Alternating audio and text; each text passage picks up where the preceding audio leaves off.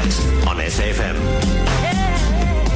A happy Tuesday to you, Mzansi, from me, Shado Twala.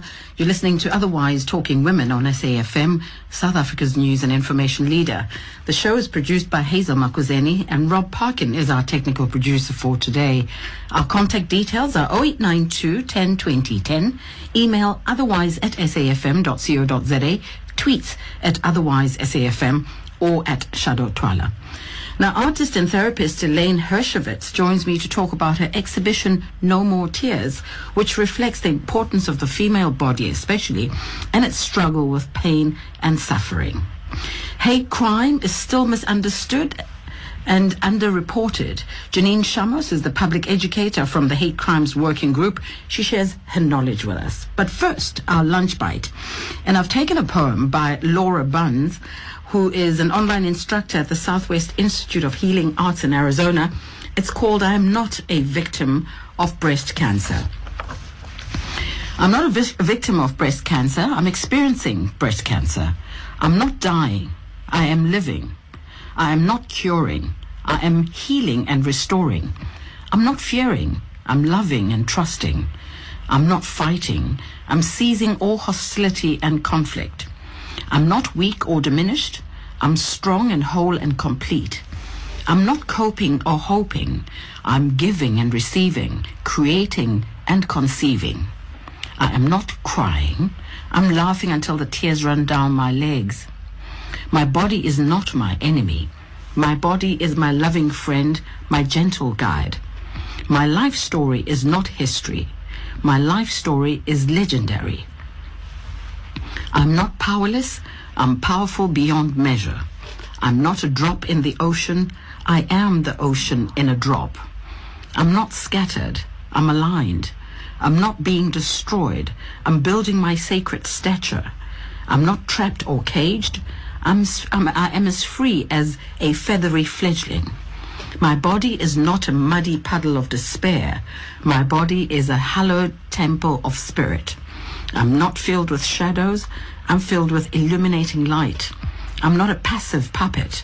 I'm an active advocate and enthusiastic participant. I'm not tired and bested. I'm tied and invested. I'm not without a voice or meaning or purpose. I'm an angelic messenger. I'm not discarded. I am needed. I'm not descending, dragging, or faltering. I'm consistently inspiring and uplifting. I'm not dwelling in the reflections of the past or the projections of the future. I'm joyfully dancing naked in the unfolding mystery of the present moment. I'm not alone or abandoned. I'm infinitely connected by the soft, silky, vibrational threads of love. I will not forget. I will remember. I will not burn out. I will sparkle forever. Otherwise on SAFM. ELAINE Hirschowitz is an experienced psycho-analytic therapist, an occupational therapist, a divorce mediator, and artist. Her belief is that art mobilizes powerful unconscious memories and mechanisms which can transfigure suffering and provide insight and healing. Her solo exhibition, No More Tears, opens on the 23rd up until the 23rd of October until the 5th of November, and is a culmination of her life experiences. She joins me now on the phone. Welcome, ELAINE, and thank you for your time. Thank you for having me. I've been looking at your images. Good. And I hope a lot of people will come to the exhibition. It's opening on Thursday at 6:30 at Halifax Art Gallery, 35 4th Avenue, Parkhurst. And it is a culmination of my life experiences, as it says, because I believe that art, my art anyway, is a sort of cycle of recovery and hope. Because I also had breast cancer, as you stated in the poem, which I think is very beautiful. Yes. And the images are filled with my personal struggle and an expression of the process of externalizing my inner journey of healing. I'm a granny. I have 10 grandchildren. And today I have a whole catalogue of experiences and understanding and resources to draw from which emerge unconsciously in all my work. And as you know, I'm also a psychologist, so I believe in the unconscious, very, very deeply. Well, Elaine, I thought so. I was going to ask that being a clinical psychologist and therapist, did that help your healing better, or help you understand your healing better? I'm not sure about that. I think that you have to draw on inner resources. And I certainly didn't want to be a victim. I had lots of surgery, and I was very mutilated, and there was all kinds of difficulties that I had to go through. But, it is very depressing, and, the main thing is that you come out, the exhibition has, on the invitation, one of my monoprints, because I've also, most of them are monoprints. I have, this exhibition is a sort of milestone in the development of my artistic voice. And I don't believe in sort of being sort of always miserable. I trained as a printmaker through Kim Berman in the Artist Proof studio, just on my own, at a time where, before the new government and so on, where I was the only white face amongst lots and lots of wonderful black artists. And I used my clinical psychology to help people then. I didn't charge people for the help. I ran some exhibitions myself where we sold a lot of the artwork, and Kim Berman is an inspiration to me. She always has been. She runs this NGO with absolute enthusiasm, and it's developed into a most beautiful sort of training center for artists. Also, my opening speaker on Thursday night is Walter Altman, who's a very, very well-known printmaker. And he was my supervisor at university. I did an advanced diploma in fine art as well. So, as I say, I have a lot of experience, yeah. Now, looking at your images, I see quite a bit of flight. I don't know if these birds are flying, but I also see flight in people running. Yes. Well, I think the unconscious comes out in a lot of my work, and the whole thing about movement.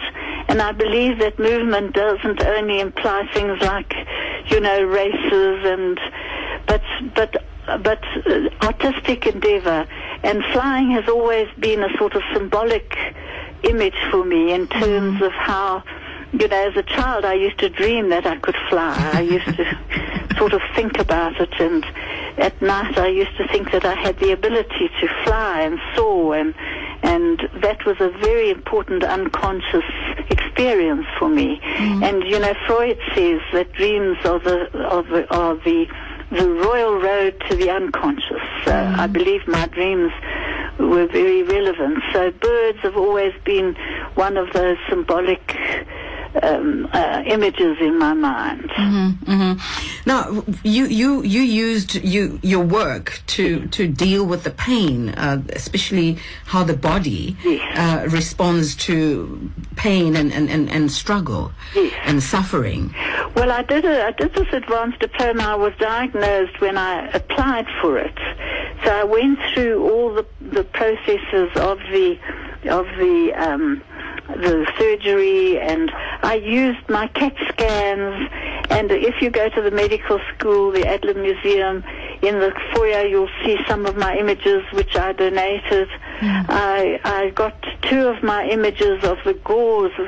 I'm allergic to plaster, so in the surgery it was always very difficult without have an allergic reaction to some of the plasters and the things that were used. But I used them, and also at the Sunning Hill Hospital, at the radiography department, I've got a whole lot of work there. I had an exhibition there because my thesis was called gosh, now I've forgotten. I was interested in just the result, which you used art then to communicate this pain and suffering because you'd lived through it. But are you then recommending that, and I don't know when you discovered that art could heal, but are you recommending something similar for patients in any kind of illness for that matter? Well, you see, I've lectured extensively on art therapy because I believe that art is a way of communicating a lot of inner feelings. So, of course, art is one of those ways. Mm-hmm. But not everybody wants to use it as a sort of therapeutic thing. Mm-hmm. But I think if you look at all the major artworks, through the ages, you'll see that lots of artists have had their own personal problems. If you take Van Gogh and you take a lot of these other artists, and that I love the saying, at the Artist Proof Studio there was a student who came to apply to be taught, and Kim asked him, why do you want to do art? And he said, because I can't stop my hand from drawing. And I thought that was one of the most beautiful things I'd ever heard. And he became a very well-known artist. So I think you have to have the propensity, in a way, to want to express yourself through imagery. Some people have that propensity to express themselves through poetry, like that wonderful poem that you quoted. Mm-hmm. Some people have it through music. Some people have it through dance. I love dance images. A lot of my images, I had an exhibition once called Shall We Dance, and it was all ballet and dances. And, I love the whole idea of movement. And I think movement is symbolic in its own right because we move from pain and suffering to, and this is the title of my exhibition, No More Tears. No More Tears. A terrible crybaby, actually. And now I believe that, there are, I feel I've sort of overcome that whole thing. There's no more tears. I'm well, fortunately.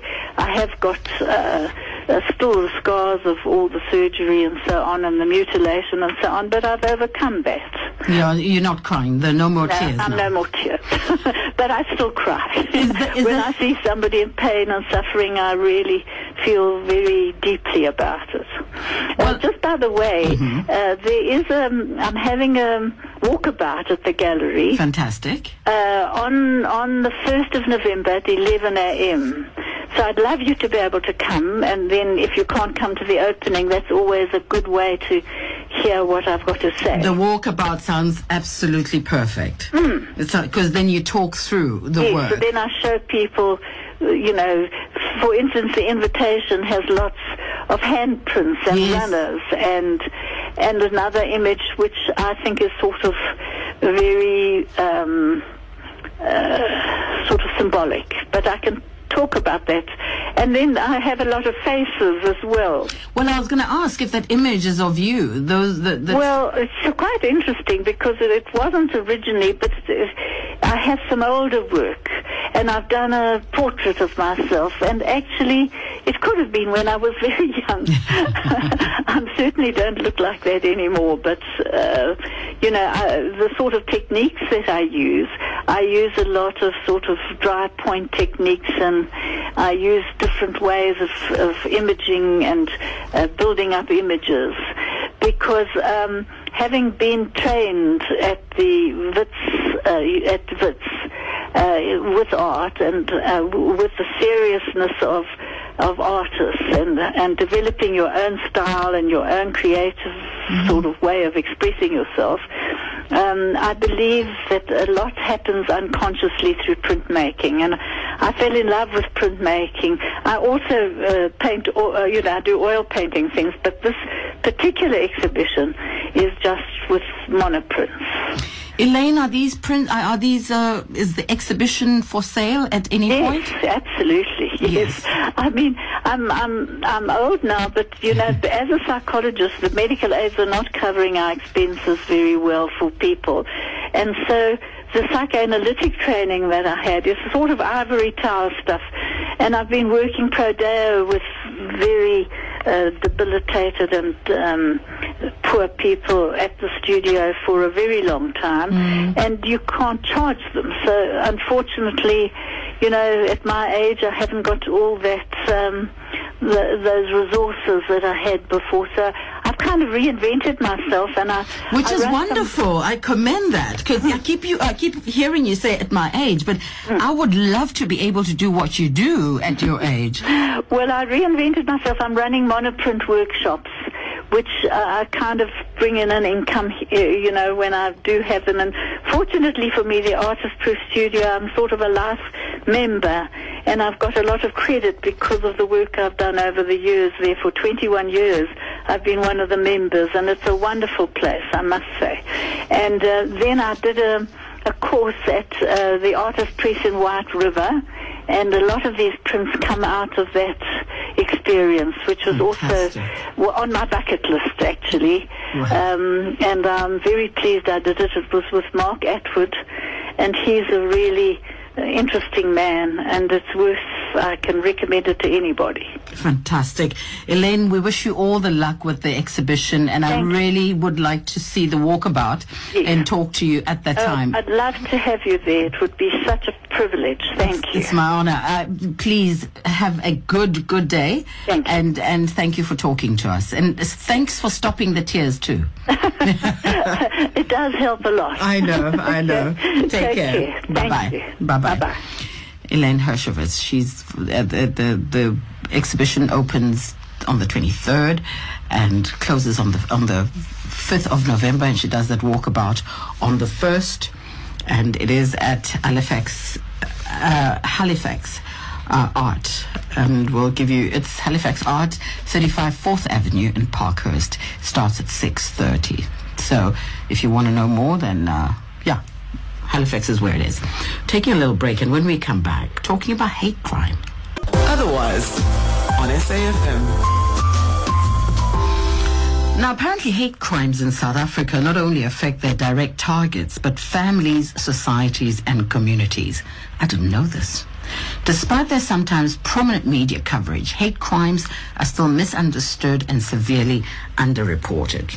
So when I saw this, I thought, let's speak to public educator with Hate Crimes Working Group, Janine Shamos. Janine, thank you for joining us. Hello. Thank you so much for having me on your show. It means so much to have that kind of exposure. Thanks, Janine. What are we talking about? What's hate crime? If we look at a hate crime, to break it down, it's any crime, whether it's a physical attack, something like a rape or an assault, murder, an attack on property, verbal abuse, hate speech, that is directed at someone because of their race, their nationality, their sexual identity, their gender, their religion. So it's a very targeted, intentional crime that is really not sort of a random victimization. It's your victims, they are because of their identity, because of who they are. It must all begin in the head, right? It lives in the mind. Absolutely. Hatred, we hate what we don't understand and fear what we don't understand. And it's a very dangerous, ignorance and education is a very, very dangerous place to start. And that's why we're looking at really pushing the education and understanding. How are we identifying the perpetrators of hate crime? Unfortunately, at the moment in South Africa, reporting of hate crimes is really lumped together with, I don't want to say normal crime, but general crime. So if you are raped, regardless of whether it was a so-called corrective rape or whether it was a general rape or you were a random victim, it's reported the same way. So it is very difficult to try and identify who your perpetrators are, who your victims are. We have cases that hit the media headlines, and they're huge, but what we very often don't see is the hundreds, sometimes thousands of people affected by hate crimes on a daily basis who don't speak, who don't come out, who don't identify themselves or their perpetrators. So the research that we're conducting is very, very important to try and not only educate people about what hate crimes are, but to identify that you might be a victim or a perpetrator of a hate crime. And are you presenting this research at the media briefing? We're conducting the research currently, so it is underway. It's a 5-year study, and we're about a year and a half, 2 years in. So we are looking at just creating that awareness. What we found is that when we're talking about hate crimes, very often people don't understand what a hate crime is, or will suddenly through a discussion go, hang on, my attack was actually hate motivated. I'm a victim of a hate crime. I didn't know that. And that changes the knowledge base and the resource base. And research is vital, but in a vacuum isn't entirely helpful. So it is really about creating awareness and looking at getting people speaking the right language, being able to educate the public in a responsible, non-prejudiced way. Please do stay on the line for us. We're going to take news headlines and we're back talking to you, Janine. Perfect. Otherwise on SAFM. There's a hate crimes working group media briefing tomorrow at 8:30 until 10, and I am joined on the phone by a public educator with hate crimes working group, Janine Shamos. Janine, why is it important to understand the type of crime that is? I mean, crime is a crime is a crime. Does it make it more acceptable, or not acceptable, but why is it important for me to understand what type of crime it is?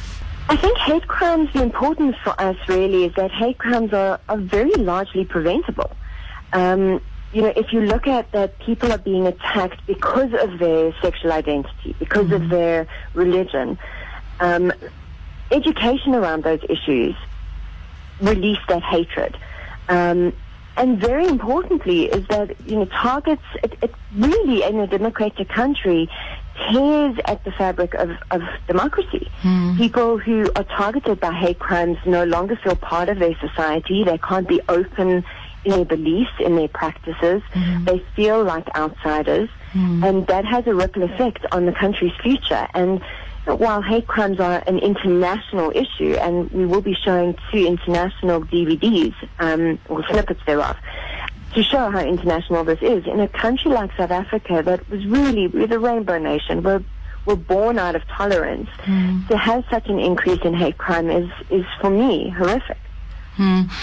I wonder then how we reverse it. I know you're educating people about it, but by identifying, and we may be speaking to the converted, really preaching to the converted, how are we reaching those perpetrators to change their thinking and make them understand, what they are doing wrong?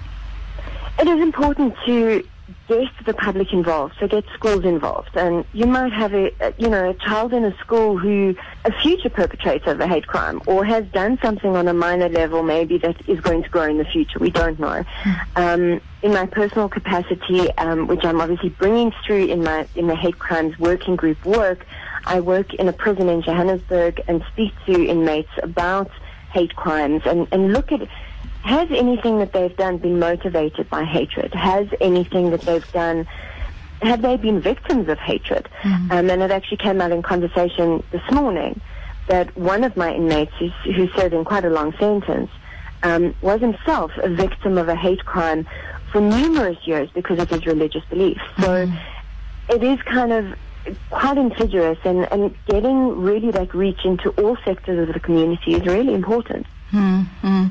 Now, is there, I heard you talk about it happening all over the world. Are there similar organizations that you are working with internationally, to maybe transfer experiences and skills to us in South Africa?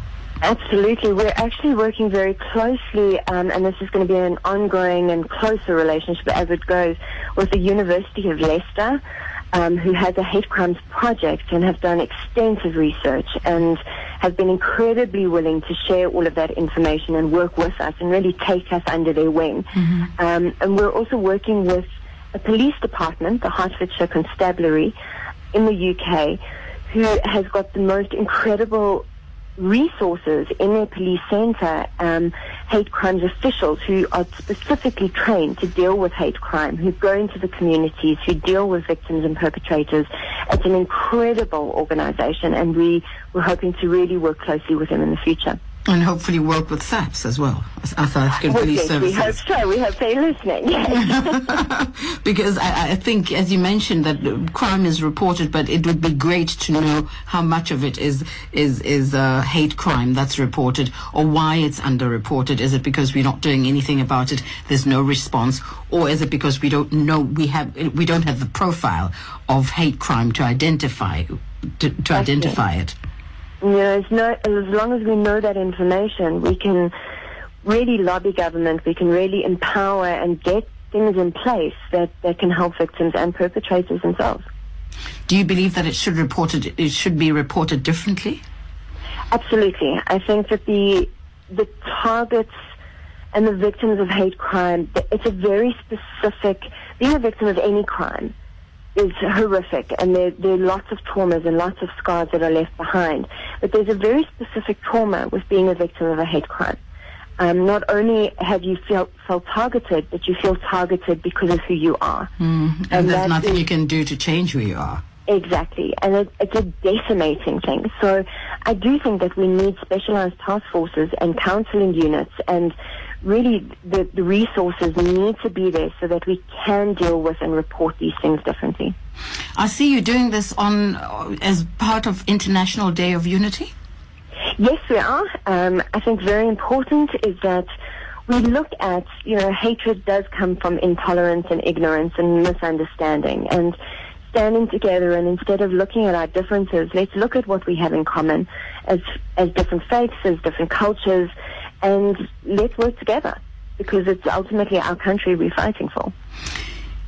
How do we practice this, Janine? Because, as I'm listening to you, I'm thinking you're saying very important things. And I'd like us to get away from this conversation feeling more empowered, more willing to share that unity, share the spaces that we share in a more positive way. And I'd like people to go home and have these conversations about hate crime. How do we do that? How is there a to-do list, if for lack of a better word, that you can give us, that we can practice to make sure that we spread the word about hate crime, number one. Number two, we educate more people around us about hate crime. I think probably number one of the to-do list is a bit of soul searching. Look at your own reactions. If someone cuts in front of you in traffic, or cuts in front of you in a shopping queue, or something happens, what is your immediate reaction? Is it hate-based? Do you ever say anything or react from a position of hatred or intolerance? Mm-hmm. And then look at are you talking about it in your families? Are you talking about it in your communities? Getting involved with different interfaith and interculture groups, and there are many, to really be exposed to different cultures and religions, so that it's not based on what you think you know, but actually based on what you do know and what you've experienced. And, looking at our children, children repeat what they hear at home, what they hear at school. What is coming out of their mouths? Let's look at that. Start conversations and communication, and start asking questions of, hang on, why did you say that? Why do you think that? How are we going to deal with that? Let's expose you to somebody different. And, it was interesting. I was sort of as background, and I was watching Cry Freedom the other night, and Steve Biko made a very important point that I think is very important for us to remember.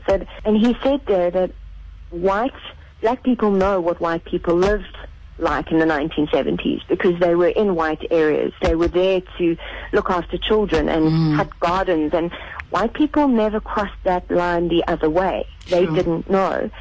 And I had the sudden horrible realization that nothing's really changed. We need to start being proactive and crossing those lines, whether it's a religion, whether it's a culture, whether it's a sexual identity. We need to start making that effort to cross those lines and really see it from a different side.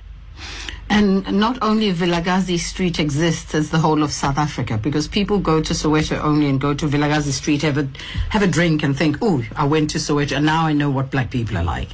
Yes, I mean, that's no.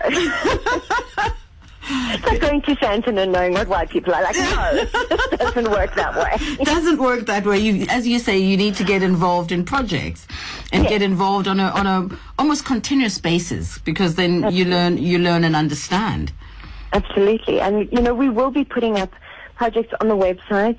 It is currently under construction a little bit, but 14th of November will be an interfaith day as well, so people can get involved in that. And, really, I encourage people to look at yourself, look at your country, look at the people around you, and pick someone at random and have a conversation.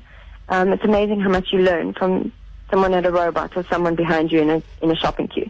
Janine, please stay on the line again. We're taking a little break, but I want details after this of where we go to for this media briefing after this. Otherwise, on SAFM. Hate crimes is what we're talking about with Janine Shamos, and they have a media breakfast briefing tomorrow, hey? Janine? Yes, tomorrow morning. Give us details, please. If anybody's interested, I know it does say media, but if there's anybody out there who's listening who thinks, hang on, I might be affected, I'd like to know, please do come along. Registration is from 8:30 tomorrow morning.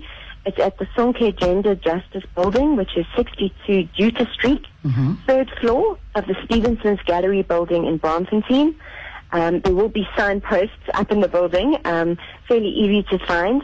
Come and join us for a breakfast, some coffee and scones and muffins and eats, and ask as many questions as you want. And if there is anybody out there listening who thinks that maybe there is a problem or they would like something in their communities, we do offer community training. So visit our website or drop us an email and let us see how we can help.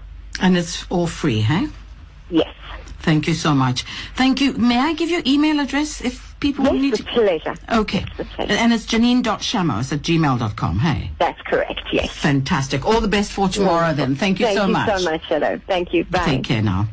Janine.Shamos, SHAMOS @gmail.com.